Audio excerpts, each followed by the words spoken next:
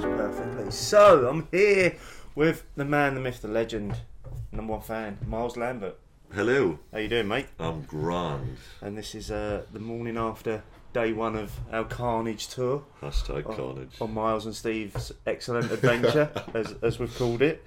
And we just thought we've got a little bit of the tasting that we did with Thornbridge yesterday coming up for you to listen to, where we went through 5 beers with Ben from Thornbridge.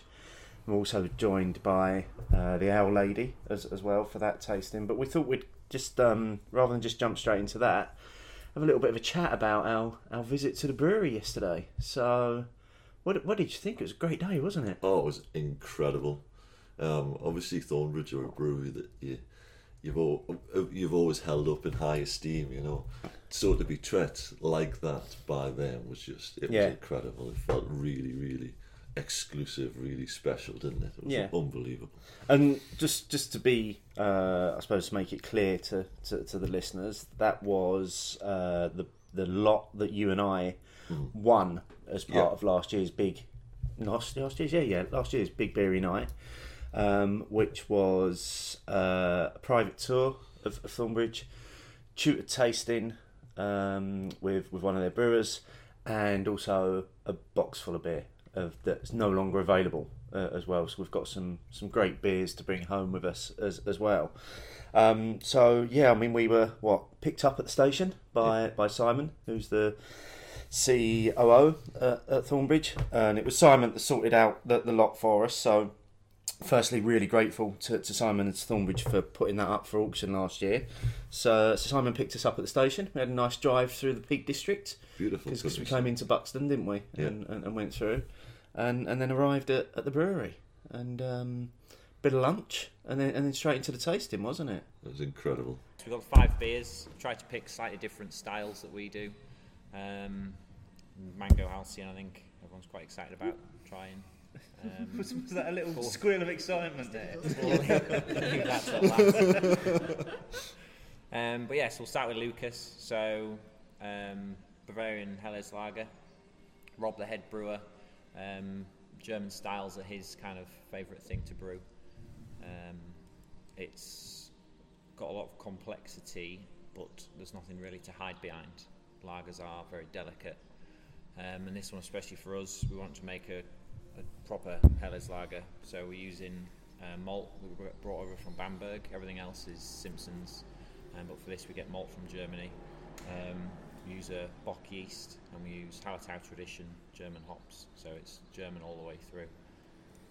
It's fermented at 9-10 degrees, so nice and cold.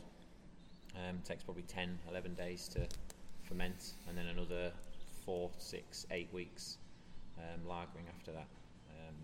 A lot of the other beers we do, we treat and process afterwards, isinglass, stabilise them, things like that. But this, we just wanted to keep it as raw of ingredients as we could, so we don't do any additions at all. We do centrifuge it, obviously no pasteurising, no filtering, and it's just really delicate. It's got enough bitterness and body there to be a Helles, and it's just lovely. In terms of the lagering time, is there a set minimum that you're aiming for? 8 weeks, but you'd probably say, I would say if we did 6 weeks that'd be alright, but we aim for 8 every time. And we step the temperature down as well, so ferment at 10, and then we'll give it a week at 4, and then step it down to 2 a couple of weeks later, and then down to -1 a couple of weeks after that. So you're not shocking the yeast with a really fast chill from 12 down to -1. So it's kind of that staged chilling, which the yeast likes a little bit more, and also helps with the lagering. But yeah, it stays on there 4 weeks lagering time, but I suppose it's kind of 8 weeks beginning to end. And then we've had some in tank that we've had for 9 weeks. We've had some at 5 weeks, and we've started to notice that they do taste differently. So I think the last batch we did, Rob's kind of decided to try and extend the lagering time even further. Simon won't like, but so for us, we're still trying new things with it in terms of lagering time, getting the freshest tradition hops we can, trying them all, and yeah, Lovely. How does that compare to like the traditional styles from Germany? Is it about the same sort of time that they lager for as well? Yeah, I think it varies from brewery to brewery, but generally, 4 to 8 weeks would be what they'd go for. Some even longer, some shorter. It depends on the brewery very much. A lot of people, I know there's been some studies out and things that say that lagering doesn't actually do anything. Rob's keen to bring that one up when we talk about it. He says, I've got this paper that says 2 weeks. You can't tell any taste difference between 2 weeks and 10 weeks. And he goes, bollocks. And he's showing around my hells and then giving me another one for 2 weeks. You can tell the difference. I'm enjoying this. That's lovely. Yeah. Very nice. Can you imagine a cold pint of that Yeah. on a really hot day? Can't Really you? crisp cutting through it. Yeah. It's soft as well, you know. It's quite a lot of the beers we can brew. We'll dry hop them a lot, and then we can leave them for a while and then process them. Whereas Lucas is a daily little task of taking the bottom off because the bottom of the jackets aren't properly cooled, so you always get a little bit of beer and yeast at the bottom of the tank that's actually warmer than you want it. So it's taking that off every single day, making sure that warm bit doesn't start giving off flavours, things like that. So it is a very labour-intensive beer, more so than the others, which are very labour-intensive. So you've got it lagering for 8 weeks. Is that taking up other space of other beers? Yeah, certainly. Well, that must cask have beer quite is an 7 impact days. on Yeah. the throughput of beers that you can produce while you're producing this as well. Definitely, yeah. Luckily, we've got the tank capacity at the minute that we can store probably 3 double tanks worth of Lucas at any one time. But yeah, if we were doing cask beer, we would have done 8 brews in the same amount of time we do 1 brew Lucas. So it's I think if you're short on tank space, it could be a big problem, but we're all right for that. No, it's like anything. Making cask beer is easy. Making good cask beer is difficult. It's, making lagers easy. Making good lagers more difficult. Yes, this is Raindrops and Roses. So every year we do a homebrew competition with Waitrose, Brew UK, I think, and loads of people send their homebrew beers into us. Sit down, try them all, pick the one we like the most, and then get them down to brew it here on the 50 hect brew kit. Bottle it and sell it in Waitrose from. So this year was Phil Sisson, I think that's how he said it. So it's a Belgian Vit with coriander, chamomile, and rose petal. It's probably one of my favourite beers we do at the minute. It's just so nice to drink. It's so soft, and there's so many different flavours in it as well. The Vit yeast comes through a lot. So this one, that when we're processing it, usually we take out all the yeast when we're packaging, because we don't pasteurise or sterile filter. If there's any residual sugars left in the beer, the yeast in there could bottle condition and carbonate it up more than we want. So we usually try and take out all the yeast. Whereas this one, the Vit yeast is so important in the character of the beer that we centrifuged half of it and then transferred the rest on top just to lower the yeast count down to an acceptable level so that you don't get floaters in it or anything like that, but there's still plenty of yeast in there giving you that mouthfeel.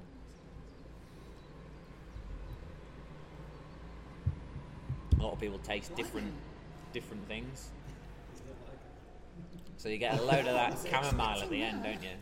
So I think it smells quite rosy, and then there's lots of chamomile at the end, where chamomile I think has been described as like sucking a sponge. Is. Well, I don't like chamomile tea because it tastes like freshly mown grass, not that I eat that on a regular basis, but this is Craft that's brewing. delicious. Yeah. So it's a really nice balance between coriander there, chamomile, the rose petal, and you can kind of pick all of them out. And then the Vit yeast in there as well gives it such a really nice mouthfeel. Yeah, I'm not a fan of that. Not a fan of the rose or the chamomile or just the whole. Just everything that's in Everything there, about yeah. it. I'm not a huge fan of wit beers anyway, so it's not didn't get off on a good start really. But then all the other bits in it's just takes it a bit too far away from beer for me. I like that because it kind of takes you on a journey. Kipling. So 5.2 pale ale with Nelson Sauvin. Probably one of the earlier beers we did. And I think out of these 5, it's the only one you can get on cask as well as bottle and keg. So there's only a couple of our beers that do kind of broach the cask, bottle and keg all together. There's certain styles that we don't want to do on cask, and certain styles we don't want to do in bottle and keg. Whereas Kipling, I think, is great in both.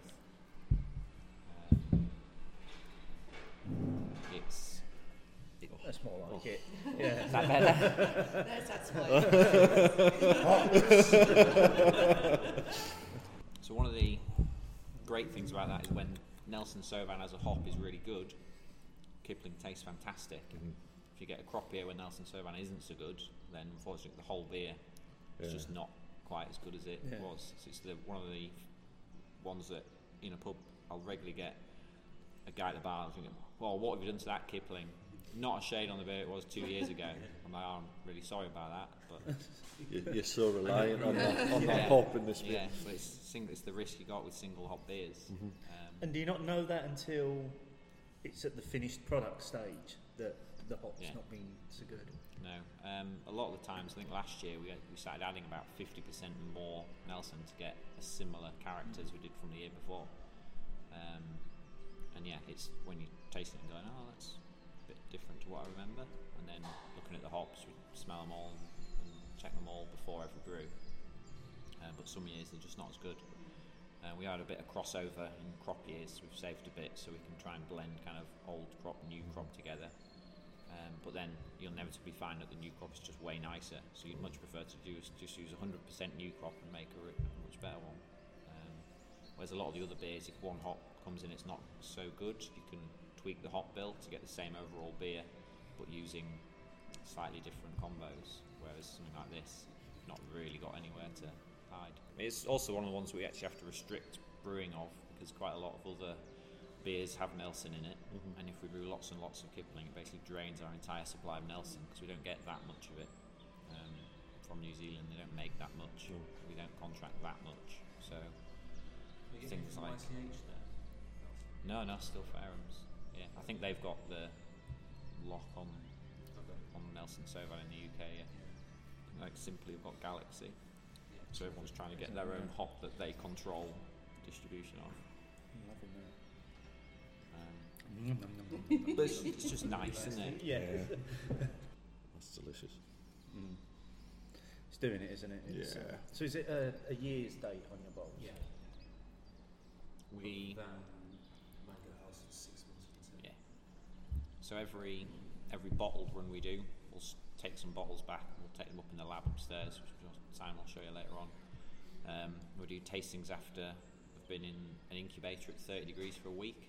And then we also put them on a shelf for 3 months and 6 months, and then take them off, put them in the fridge, and try them and fill it out on the paperwork. So essentially, we're testing that shelf life. We send them away to people to do kind of forced haze analysis on them, because a lot of beers on packaging will be bright, and then further down the line kind of develop a haze. So we're doing tests on that to try and live up to that year best before date.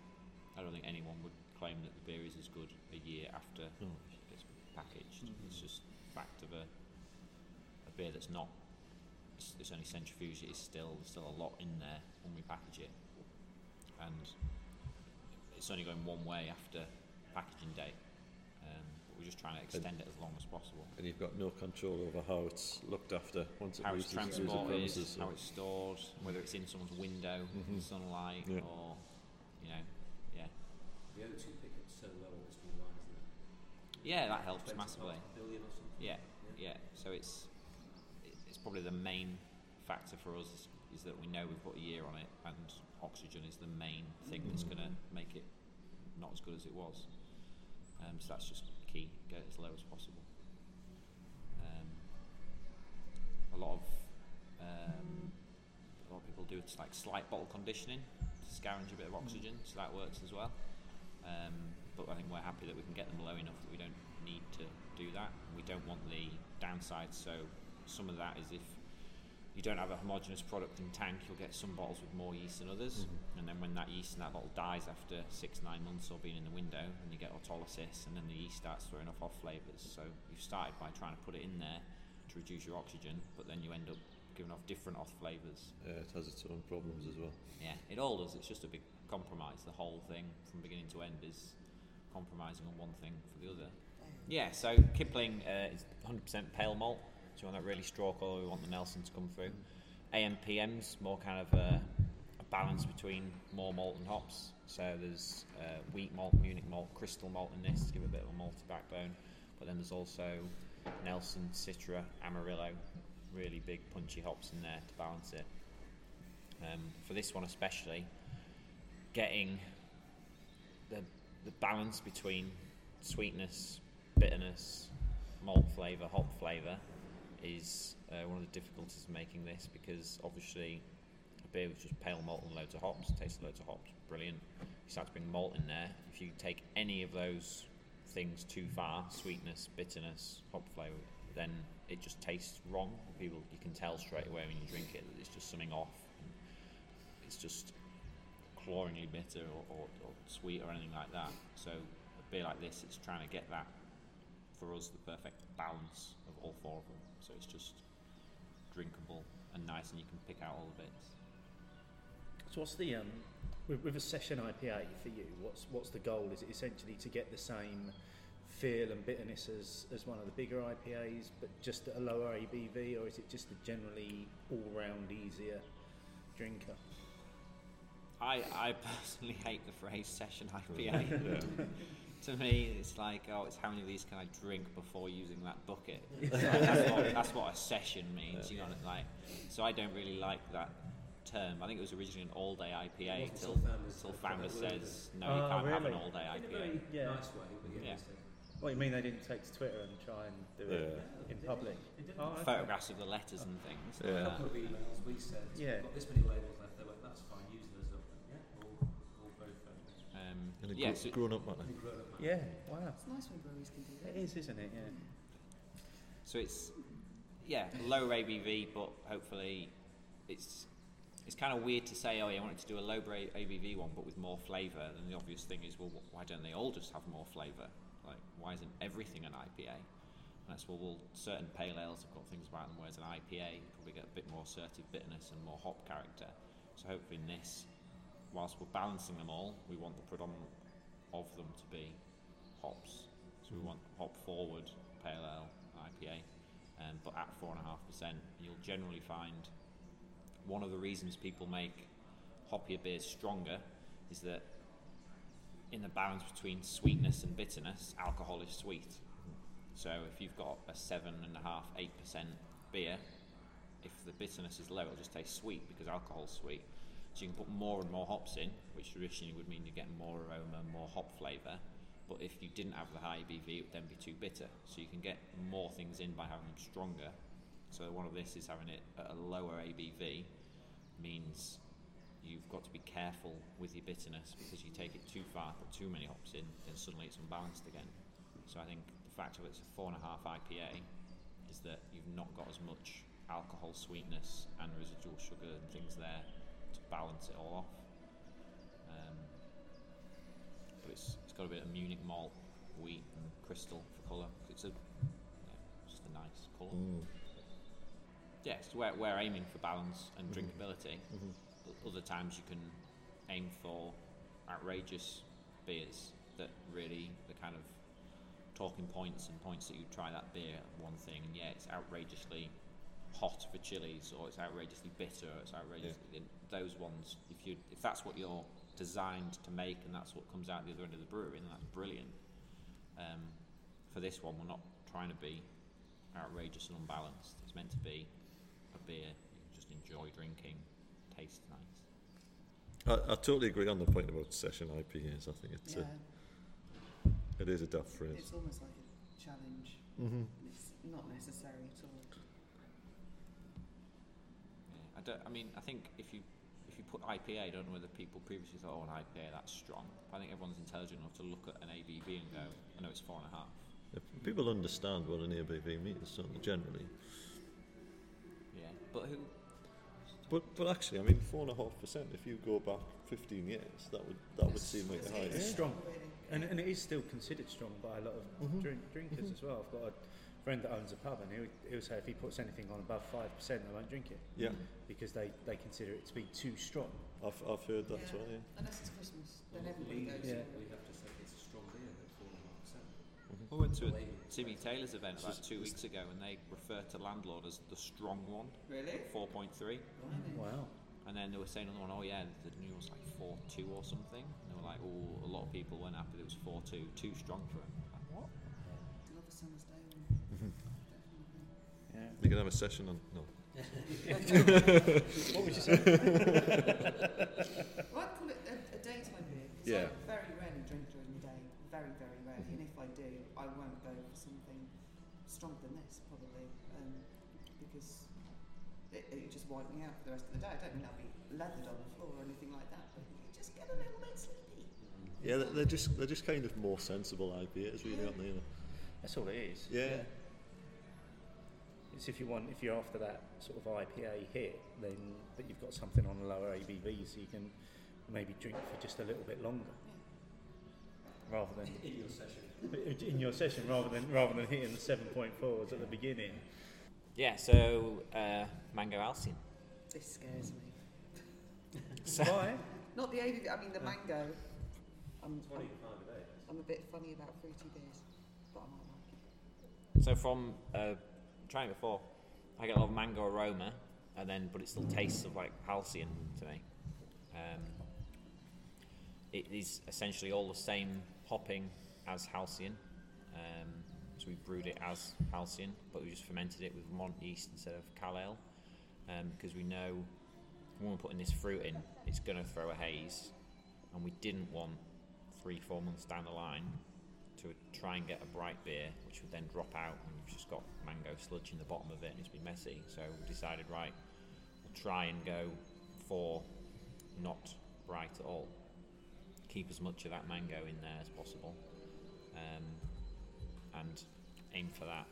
So again, we've centrifuged a little bit of it. So we basically centrifuged the tank bottoms, which pretty much broke the centrifuge. It was just thick hop and mango coming out. The drain was just bright orange. But once you've taken that out, and then you're down to essentially the good beer above it in the tank, we just transferred that on top of the centrifuge stuff to try and keep as much in there as possible. And again, this hasn't been stabilised or fined or anything like that. There's been no processing done to it, so it's pretty much the raw product you would get. It's certainly got the bitterness in there. The juice isn't overpowering, or the fruit flavour isn't overpowering. It's very, very subtle within it. It's just something that's not connected for me. I don't know what it is though. So it was actually brewed with very low bitterness, because a lot of the fruit beers of these kind of in the past, the bitterness completely overpowers it, and you wouldn't generally have bitter fruit. Fruit is generally quite sweet. Yeah. So it was actually had no bittering hop in it whatsoever. And then on the analysis we do, it was coming out at 25 BUs. But obviously it tastes like about 60. So the mango, I don't know what it is about the mango, but the mango's added a bitterness in there as well. So it has, I think if we had put bittering hop in there, it would have been outrageously bitter and totally ruined it. But for me, I know Rob and everyone else in the house, we didn't want to make a beer that was just mango juice. No. Because we could make a beer that's just mango juice, but then I might as well drink mango juice. Yeah. It's Yeah. Because we want beer, we want Halcyon with a mango twang to it, and yeah, I think that's. I think it's very pronounced mangoes, unmistakably mangoes. I think also a lot of fruits have, apart from tasting of that fruit, they have a lot of other things. So like blueberries or kiwi fruits or something like that. A lot of fruits have distinct either bitterness or sweetness or sourness as well. So I think mango is one of those ones that should be sweeter. I think we've probably discovered that it's actually more bitter than we would actually think when we're putting that much in. But you probably think, looking forwards, if you could then balance that mango with something like pineapple or something like that and make a tropical Halcyon or something like that with a few different fruits. You almost restrict yourself by saying mango Halcyon, because then you're going, I'm looking for mango, and I know what mangoes taste like because I had a bottle of mangoes with my lunch yesterday, and that's mangoes. If you just describe it as fruit halcyon. Well, is it Sierra Nevada? I've got tropical torpedo, Yeah. which gives you, I think, a bit of breathing room in terms of recipe and design to get something that you like without being tied to mangoes. But I love that. I had a bottle of it the other day, and it disappeared very quickly, and then the second one disappeared very quickly as well. I'm going to ask a really stupid question that I don't know the answer. If you're adding fruit to beer, so mangoes are quite dense, thick fruit, aren't they? They're heavy. So if you were playing around with other fruits, for example, like you said, blueberries, light and fluffy and bouncy, or juicy oranges or something like that, does the sort of texture and the structure of the fruit affect the way you brew with it? Yeah, it will depend at what point you add the fruit to the beer. So you can add it in multiple stages. You can add it during the boil, you can add it at the end of boil, you can add it during fermentation, you can add it after fermentation, you can add it at cold stage. So different fruits. People probably think more people are experienced with brewing is adding coffee. So if you make a coffee porter and you want to add actual coffee, you can add cold coffee, or you can add it hot side, and it's the same with fruits. You choose where to add it depending on the fruit you're using. So when we've done ones with orange peel, we'll put them in hot side after the boil, and you pick up loads of orange flavour. The mangoes we added cold side, but then because we added them cold side and most of the fermentation we've done, we had to krausen the beer with more yeast to ferment out the mango, the sugars that we added when putting the mangoes in. So after that first fermentation, we then got another fermentation to try and use the mango sugars up. So yeah, the type of fruit you put in would dictate where you put it in and how you use it. So it could be a scenario where you do one with orange, mangoes and something, and you add them all at different stages. The problem with that being if you don't put enough in of one of the earlier stages, you can't go back and add more. So you can find different ways to get them in. You can add orange later on if you want, but I think orange peel obviously is very bitter, pith and things like that. So you want to put them in at a stage that will minimise the bits you don't want from the fruit, but maximise the bits you do. So I think it depends on the fruit. We don't really put loads of fruit in beers. We do the strawberry blonde, which we add strawberries to the tank, cold side, the same as this.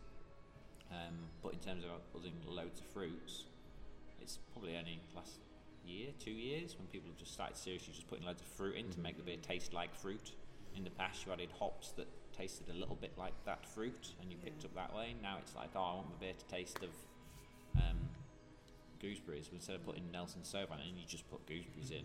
But like, it's a different type of beer using fruit to get a flavour instead of using hops to get a flavour. I personally prefer using hops to get a flavour. Is that because that's the way that the market's gone, or is some of that driven by the hop shortage that we heard so much about?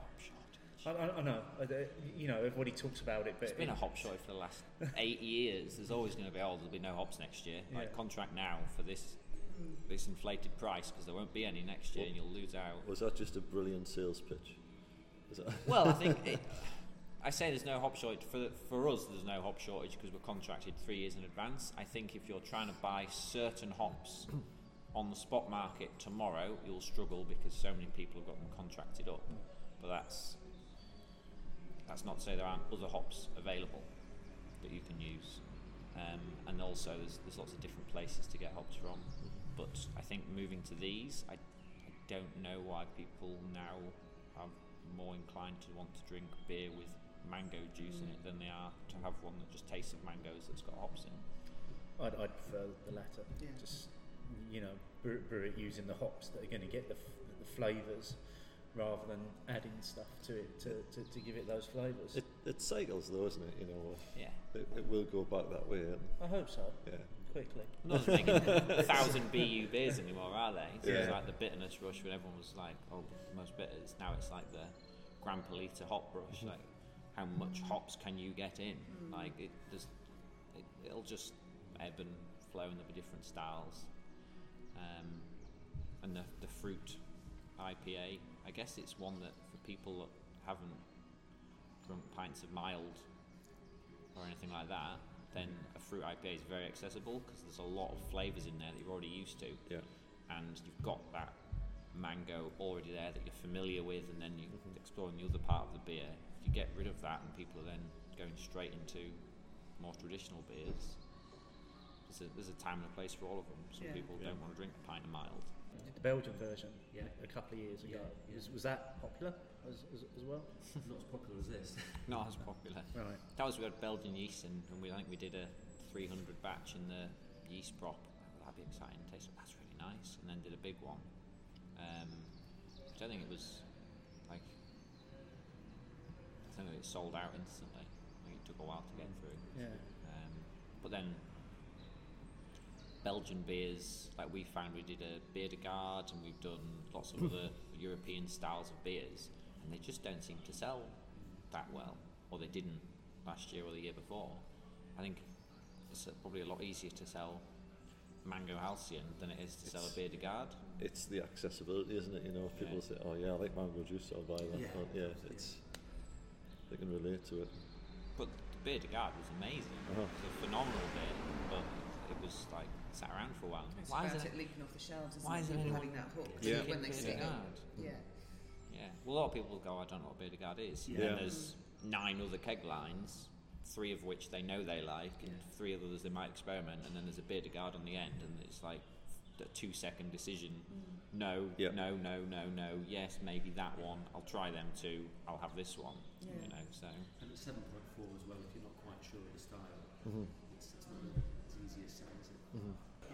Yeah. Yeah. Thank you. That's all right. Appreciate Awesome. your time. Thank you very much. Incredible. Thank you. all right. I'll probably see you over there in a bit. Have to remember what all the valves do. So then, after the tasting,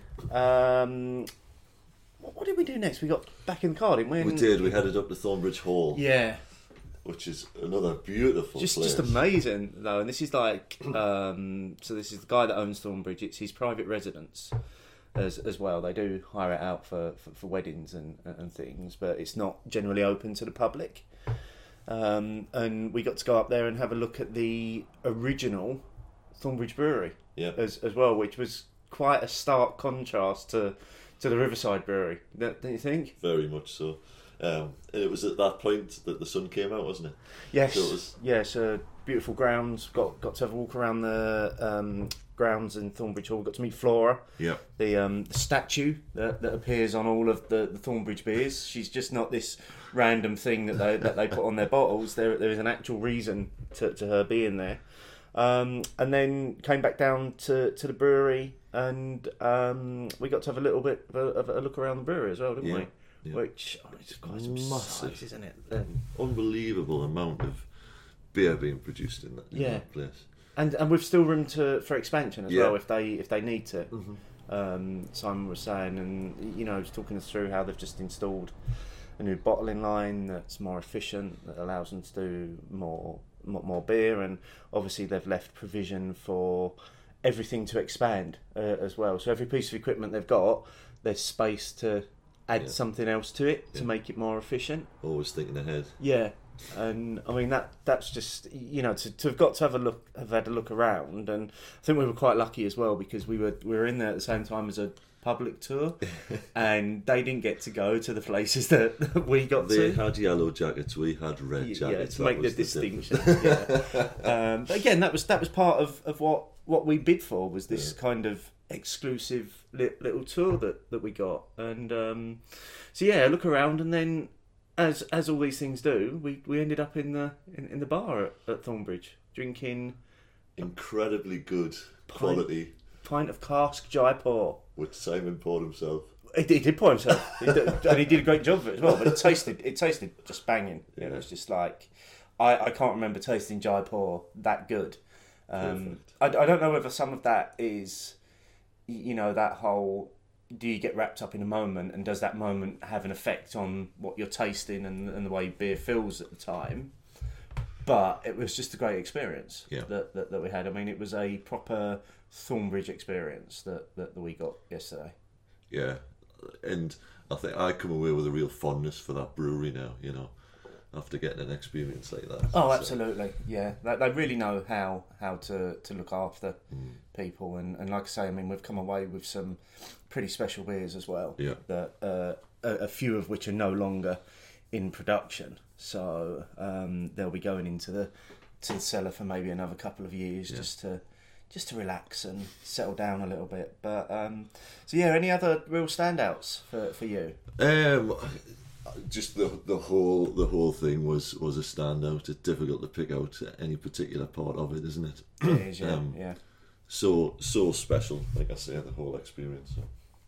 And I suppose just to again just thank Simon for first of all for putting up the lot for the auction on the Big Beery Night last year. But thanks also to, he basically took the entire afternoon to spend with us and to show us around and to show us the things that you don't get to see on the public tour. So really, really grateful to Simon, really, really grateful to Thornbridge for the experience. Yeah.